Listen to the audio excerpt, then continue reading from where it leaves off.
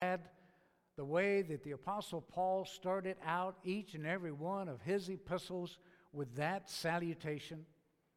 And the reason that he could issue that salutation, the reason he could issue that greeting to each one of the churches is because of the amazing grace that we have in Christ and that peace that passes understanding that God gives.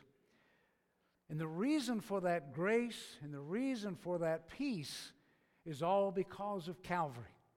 The next Sunday, we're going to be looking at Calvary. We're going to be taking a look through the death of our Lord on Golgotha's hill.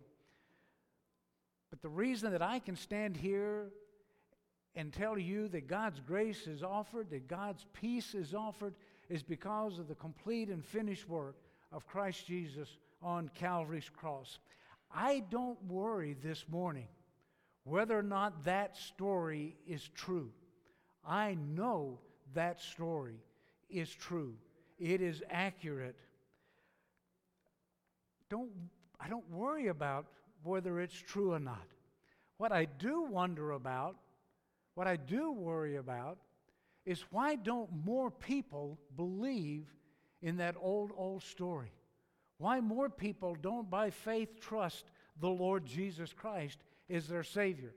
When salvation is so simple, all the work has been accomplished, and it was accomplished on the cross.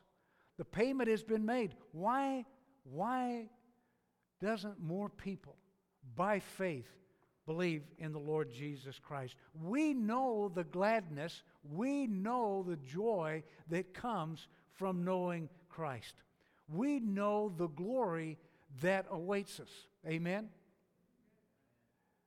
We don't have that worry. We don't have that concern. One of these days, we know that our faith is going to become sight. One of these days, we are no longer going to be walking by faith. We're going to be walking by sight as we walk on streets of gold, as we enjoy all the splendors, all the glories, all the wonders of heaven. But there's the other side of that, and what I do worry about, what I do wonder about, are those who have rejected that grace, that mercy, that salvation. And one of these days, their faith that there is no God. See, it actually, in my opinion, it takes more faith to not believe in God, to not believe there's a God, than it does to believe there's a God. And one of these days, their belief that there's not a God is going to be turned into absolute horror when they realize that there was a God, that He loved them, that He paid the debt of sin they owed, yet they have rejected that salvation that God offers so freely. How horrible, how terrible that's going to be the day they realize for all eternity the hopelessness, the fear that's going to accompany their eternity. So that's why we need to pray, folks. Pray for our loved ones, pray for our friends, and make sure they understand what God's Word says. Faith comes by hearing, and again, I want to emphasize, it's why it's so important that we share the gospel with our friends, with our loved ones. Faith comes by hearing, hearing by the Word of God. It is imperative that we share that gospel because that is the power of God into salvation. That's the thing. That's the message that's going to reach their hearts, that's going to change their lives as the Holy Spirit convicts them of their sin. See, I believe that story to be true, and one of the reasons I believe it to be true, and we've talked about this numerous times, is the consistency of Scripture. From Genesis to Revelation, the consistency of Scripture. How from the beginning to the end, there is a glorious thread that runs all through Scripture. And that thread, if you could take it and start pulling it, it runs all the way through each book of the Bible as it presents Christ to us. In the volume of the book, it's written of me. And the tapestry that single thread weaves is a picture of God's love and God's mercy. And it is all consistent from beginning to end as it talks about the Lord Jesus Christ. And it's that consistency.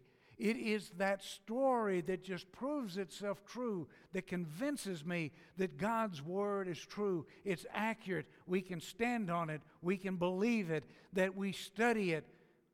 And God is faithful to open our hearts and our minds to the truth of God's Word. And nowhere is this more evident than in the Passover. Well, in the Passover, we're going to get there too.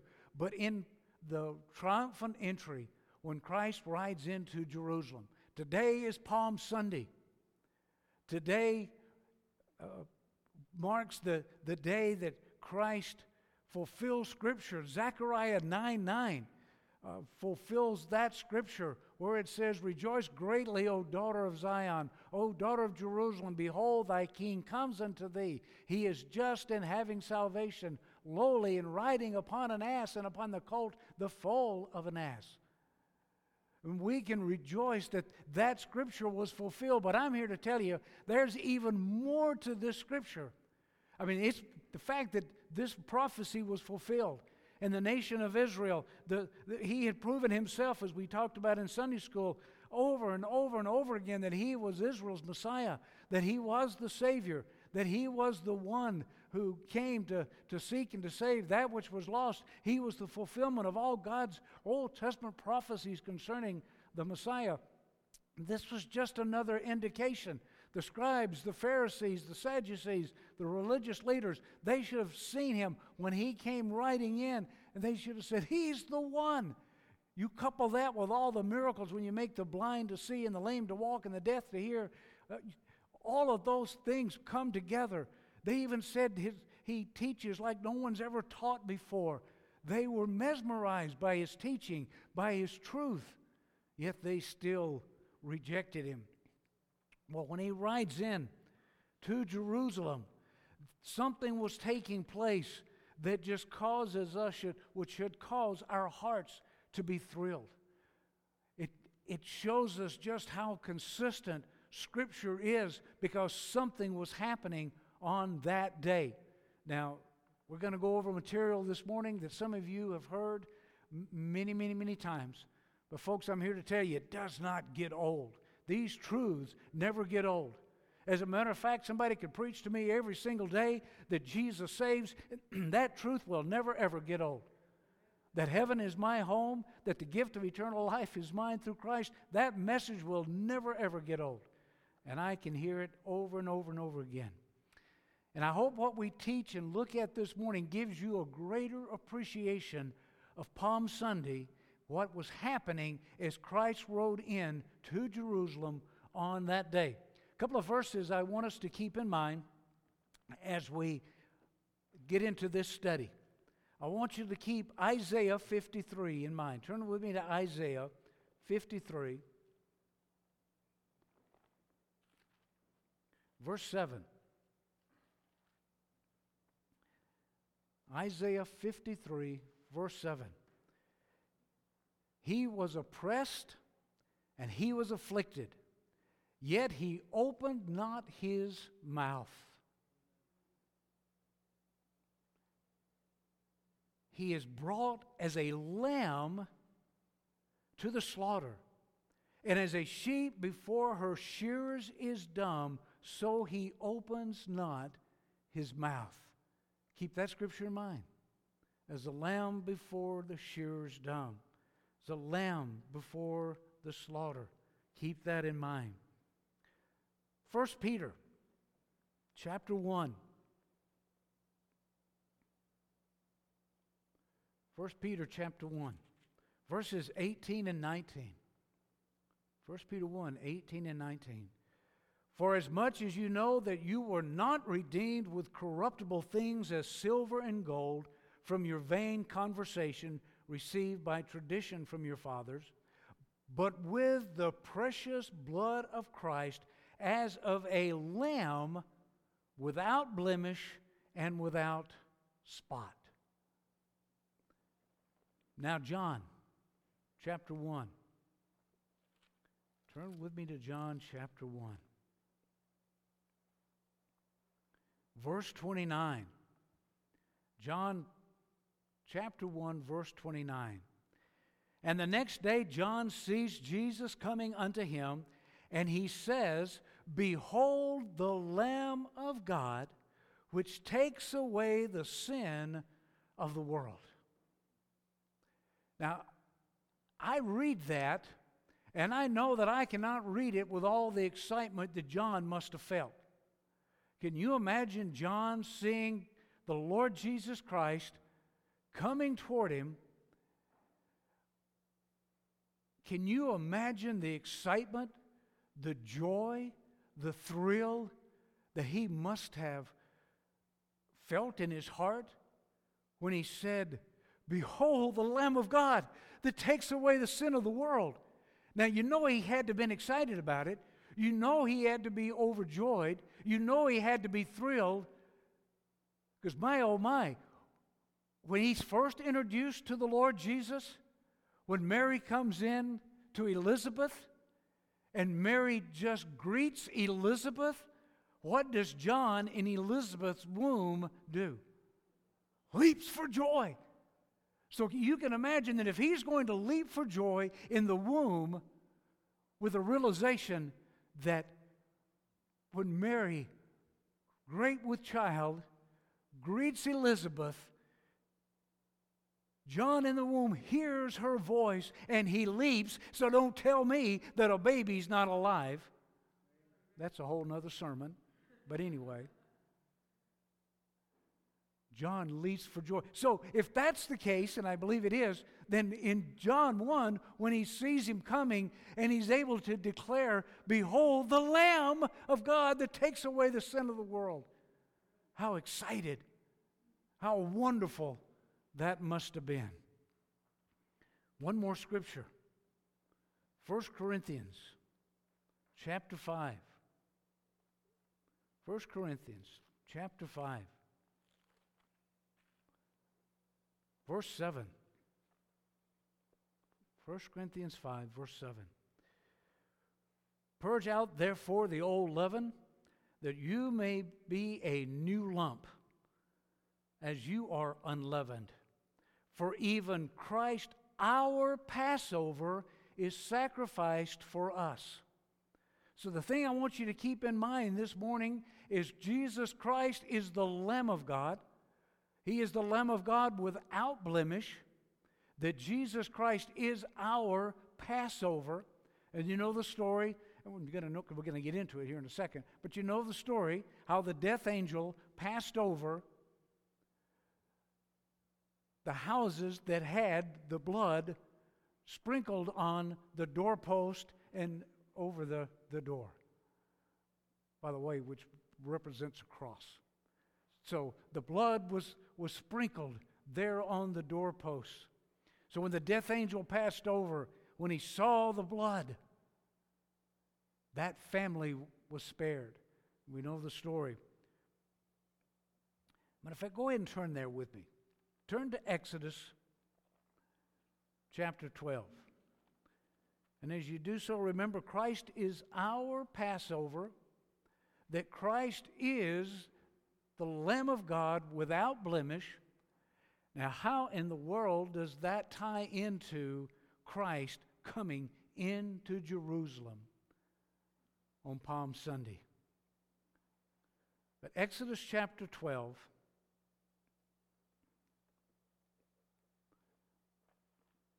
start with verse 1. And the Lord spoke unto Moses and Aaron in the land of Egypt, saying, This month shall be unto you the beginning of months. It shall be the first month of the year to you. Now this is significant because this is Nisan, the month of Nisan or Abib. It was called two different things, but Nisan. And so this is going to be the month that you start celebrating as the first month of the year because you're coming out of bondage, you're coming out of tyranny, you are being delivered from slavery, and this day is the day that you are to commemorate. On this day and this month, you are to commemorate as the first day and celebrate this month as the first month of the year, for it represents the month that you came out of slavery. By the way, it's on this day also, 40 years later, that they cross over Jordan into the Promised Land. It took them 40 years to get there, but this date is significant. This date is significant. This month shall be unto you the beginning of months. It shall be the first month of the year to you. Speak ye unto all the congregation of Israel, saying. Now, by this time, the 10 plagues have taken place. Finally, the Pharaoh has said, go, just go. Of course, he's about to change his mind. These 10 plagues have taken place. The 10 plagues were actually judgments against the 10 different gods that Egypt worshiped. You ever wondered why there were 10 plagues? Because Egypt worshiped 10 gods. And God says, I'm going to show you who the true God is. And one by one, God showed Egypt who the true God of heaven is, as he made a mockery of all of Egypt's other gods. And so Pharaoh has finally just said, go, just get out of here. Like I said, he's going to change his mind.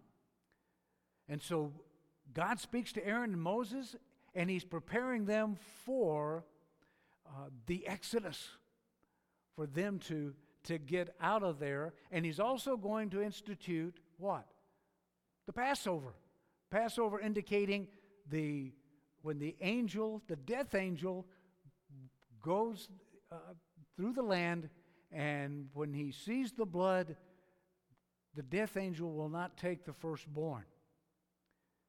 So verse 2, this month shall be unto you the beginning of months. It shall be the first month of the year to you. Speak you unto all the congregation of Israel, saying, in the 10th day of this month, they shall take unto them every man a lamb according to the house of their fathers. A lamb for a house. And if the household be too little for the lamb, let him and his neighbor next unto his house take it according to the number of the souls. Every man according to his eating shall make your count for the lamb. Your lamb shall be without what? Blemish. A male of the first year. You shall take it out from the sheep or from the goats. You separate the sheep from the goats. That's what he's talking about there. And you shall keep it up until the 14th day. So on the 10th day of Nisan, you choose your lamb. On the 14th day of Nisan, you prepare it for the slaughter at sundown, because at sundown in the Hebrew timing, that becomes what day? The 15th, which would be Passover. So on the 10th day, you pick your lamb. On the 14th, you prepare your lamb for the slaughter. And by the way, what time were they to slaughter the lamb? Let me give you a hint. 3 o'clock. 3 o'clock is what time they were to slaughter the lamb. And you shall keep it up until the 14th day of the month, same month, and the whole assembly of the congregation of Israel shall kill it in the evening. And they shall take the blood and strike it on 2 side posts and on the upper doorpost of the house, wherein they shall eat it. So you put it on this side, you put it on this side, and you put it above. What do you think that's a type of? What do you think that's a picture of? The cross. Absolutely, the cross. And they shall eat the flesh in that night. You roast it with fire. Fire all through the Scripture stands for judgment. They're to get the picture that this sacrificial lamb is to be representing judgment, that fire, you roast it, and you roast it completely. You don't leave anything of it. You roast it. Judgment is to be on that lamb that you've selected in totality. You shall eat the flesh in the night, roast it with fire, and unleavened bread, leaven representing sin, unleavened representing no sin, and with bitter herbs they shall eat it. Why do you think bitter herbs? Because, folks, this roasting was not to be enjoyed. It was not something you sat down at and went, oh boy, let's dig in. Let's really enjoy this meal. It was something that they were to consume with their shoes on, their bags packed, and their attitude, we're ready to go. What we are observing here is the Passover. And by the way, they were still in Egypt. And Moses, the Lord's going to tell Moses, you make sure that they are ready to go, with every aspect of their lives ready to skedaddle and leave. So as they were packing, as they were preparing, what were they demonstrating? Faith. They were demonstrating an enormous amount of faith, because this was going on the day before, because the next day they're going to be gone. So as they're observing this Passover, they are demonstrating their faith. With bitter herbs shall they eat it. Eat not of it raw, nor sodden with all with water. You don't boil it. Don't boil it. Hey, boiling it might have made it more tender. It wasn't to be boiled. It was to be roasted. It was to be exposed to fire. Fire representing judgment, because that's exactly what Christ is going to suffer on Calvary's cross. Eat it not raw, nor sodden all with water, but roast with fire his head, with his legs, and with the impudence thereof, every part of it. And you shall let nothing of it remain until the morning. That which remains of it until the morning you shall burn with fire. And thus shall ye eat it, with your loins girded, and your shoes on your feet, and your staff in your hand. And you shall eat it in haste. It is the Lord's Passover. You are about to be released from bondage. God has heard your prayers. That prayer is about to be answered, and you're to be ready to go. Verse 12, and I will pass through the land of Egypt this night, and I will smite all the firstborn in the land of Egypt, both man and beast, and against all the gods of Egypt I will execute judgment. I am the Lord. And the blood shall be to you for a token upon the houses where you are. And when I see the blood, I will pass over you, and the plague shall not be upon you to destroy you when I smite the land of Egypt. And this day shall be unto you for a memorial, and you shall keep it in a feast to the Lord throughout your generations. You shall keep it a feast by the ordinance forever. That was the commandment concerning the Passover. Now let me ask you a question this morning. And there are so many lessons from this concerning God's saving power. God gave them explicit instructions on how they were to protect themselves. And so my question is, what if one of those Jewish families had said, the blood's really not that important. And if we we have some red dye, and the death angel's not going to know the difference. And we're just going to slap this on, and it won't make any difference. What would have happened in that family? Would they have seen the death of their firstborn? Absolutely. So you can't take those kind of shortcuts. God had given them, do this, and you'll be saved. or you'll be safe. I think that's an important lesson.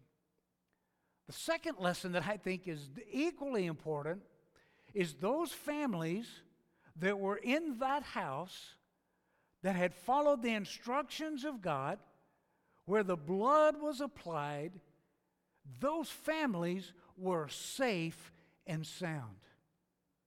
Those families may have been a little fearful, but they still were safe. Those families may have even doubted some and said, well, I've done what I was told to do. Oh, but what if it... Even if they doubted, were they still safe? They were still safe. Because they were following God's instructions completely. And when the death angel passed through, what happened? Those families that had obeyed God, those Jewish families, they were saved. Those families that did not obey God, the death angel passed through. And the firstborn, so the nine plagues had taken place. The 10th plague, that was the 10th plague. And it was time for them to release. It was with that 10th plague that Pharaoh finally said, go, just go. So what's important is we recognize the fact that on the 10th day, the lamb without blemish is selected for the slaughter. On the 14th day, the preparation day, they slaughtered the lamb. And then that evening is when they consumed the Passover meal. And then in the daylight of that hour is when they departed. Is that clear? Turn with me to John chapter 12. What was going on when our Lord Jesus was riding in to Jerusalem on that day? First of all, as he rode in, he was riding in lowly and on a donkey, not as a conquering King of kings and Lord of lords, but as the one who was about to die for the sins of mankind and shed his precious blood. Maybe not what they expected, but it was absolutely what they needed. Before you need a king, you need a Savior. He was giving up his life to be his Savior. Without the shedding of blood, there is no remission of sins. Before he became their conquering king and deliverer, he had to be the lamb slaughtered. This humble Savior of the world was riding in on a donkey to indicate something important. We're going to find out what that was. John chapter 12, starting with verse 1. Then Jesus, 6 days before the Passover, came to Bethany. So if the Passover is Nisan the 15th, 6 days before the Passover would be what day? The 9th. The 9th. Took me all week to figure that out, but I got it. 6 days before the Passover, he came to Bethany, where Lazarus, which had been dead, whom he raised from the dead, and there they made him a supper, and Martha served, but Lazarus was one of them that sat at the table with him. Then took Mary a pound of ointment of spikenard, very costly, and anointed the feet of Jesus, and wiped his feet with her hair, and the house was filled with the odor of the ointment. Now, 3 times in the ministry of Christ is recorded that his head or his feet were anointed. This was the second time. There's one more time coming that he is going to be anointed in preparation for his funeral, for his death. Verse 4, then said one of the disciples, Judas Iscariot, Simon's son, which should betray him, why was not this ointment sold for 300 pence and given to the poor? Now we know who Judas is, right? We know that his reasoning behind this, well, God's word's so clear. He wants us to know. Verse 6, this he said, not that he cared for the poor, but because he was a thief and had the bag and bare what was put therein. You know, Christ said, haven't I chosen you 12 and one of you is a devil?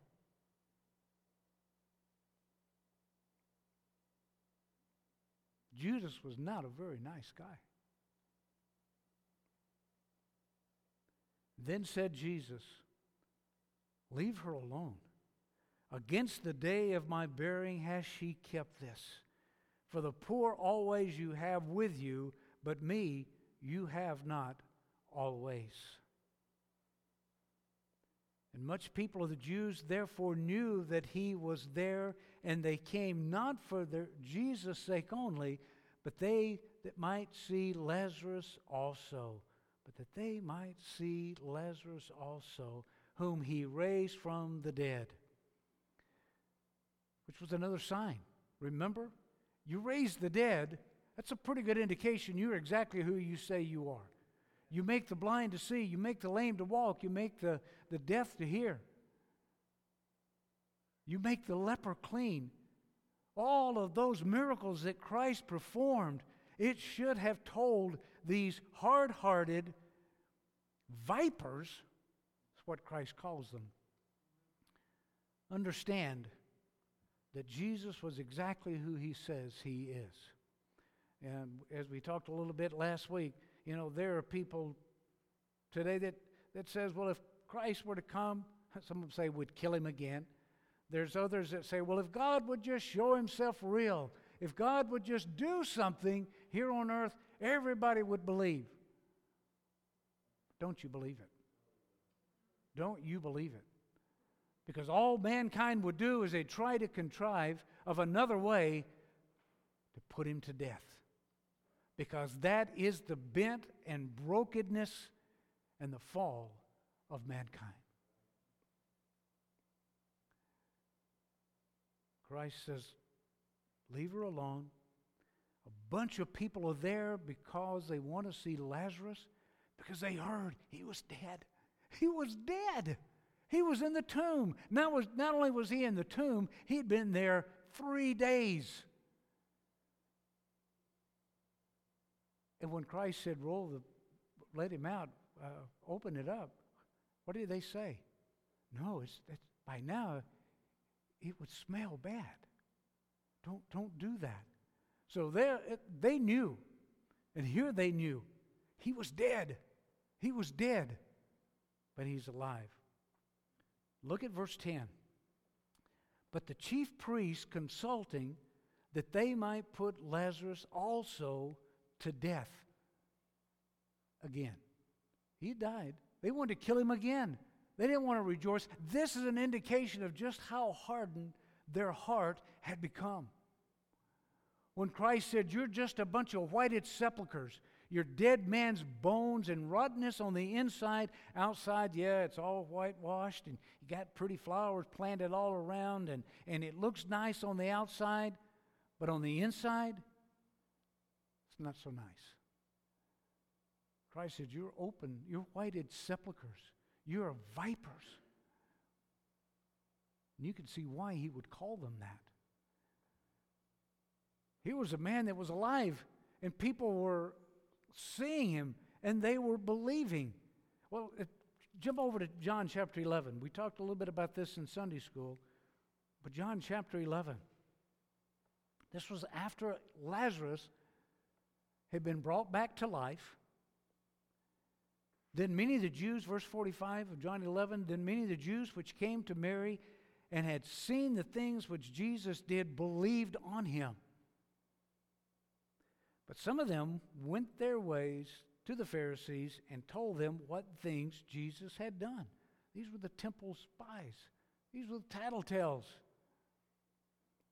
Then gathered the chief priests and the Pharisees a council, and said, What do we do? For this man does many miracles. Folks, they understood he did miracles. They understood there were the signs. They understood that he had done things that no mere man could do. They had seen him do all of those things. So, what do we do? Verse 48, if we leave him alone, all men will believe on him, and the Romans shall come and take away both our place and nation.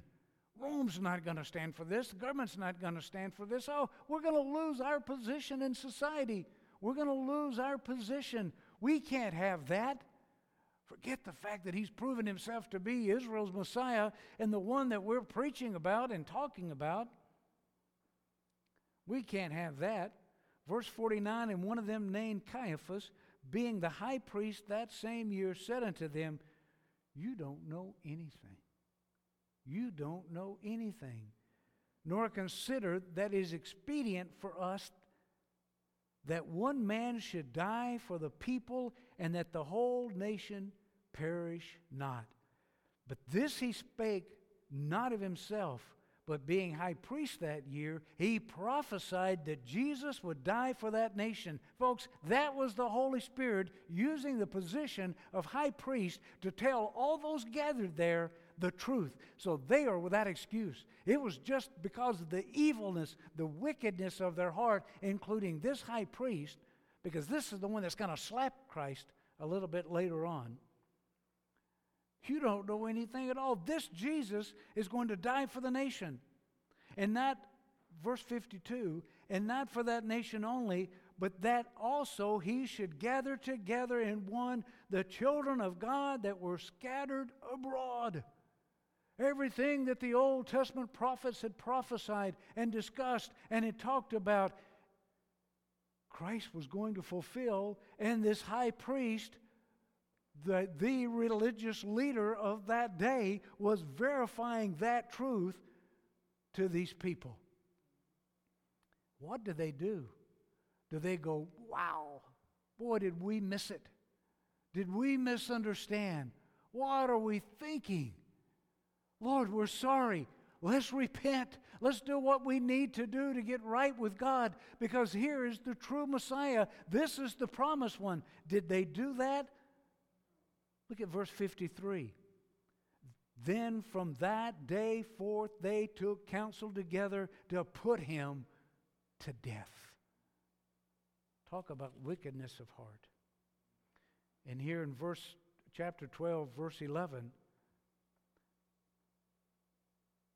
verse 10, they're wanting to put Lazarus to death also, because he verifies that Jesus of Nazareth was exactly who he said he is, Israel's Messiah. Verse 12.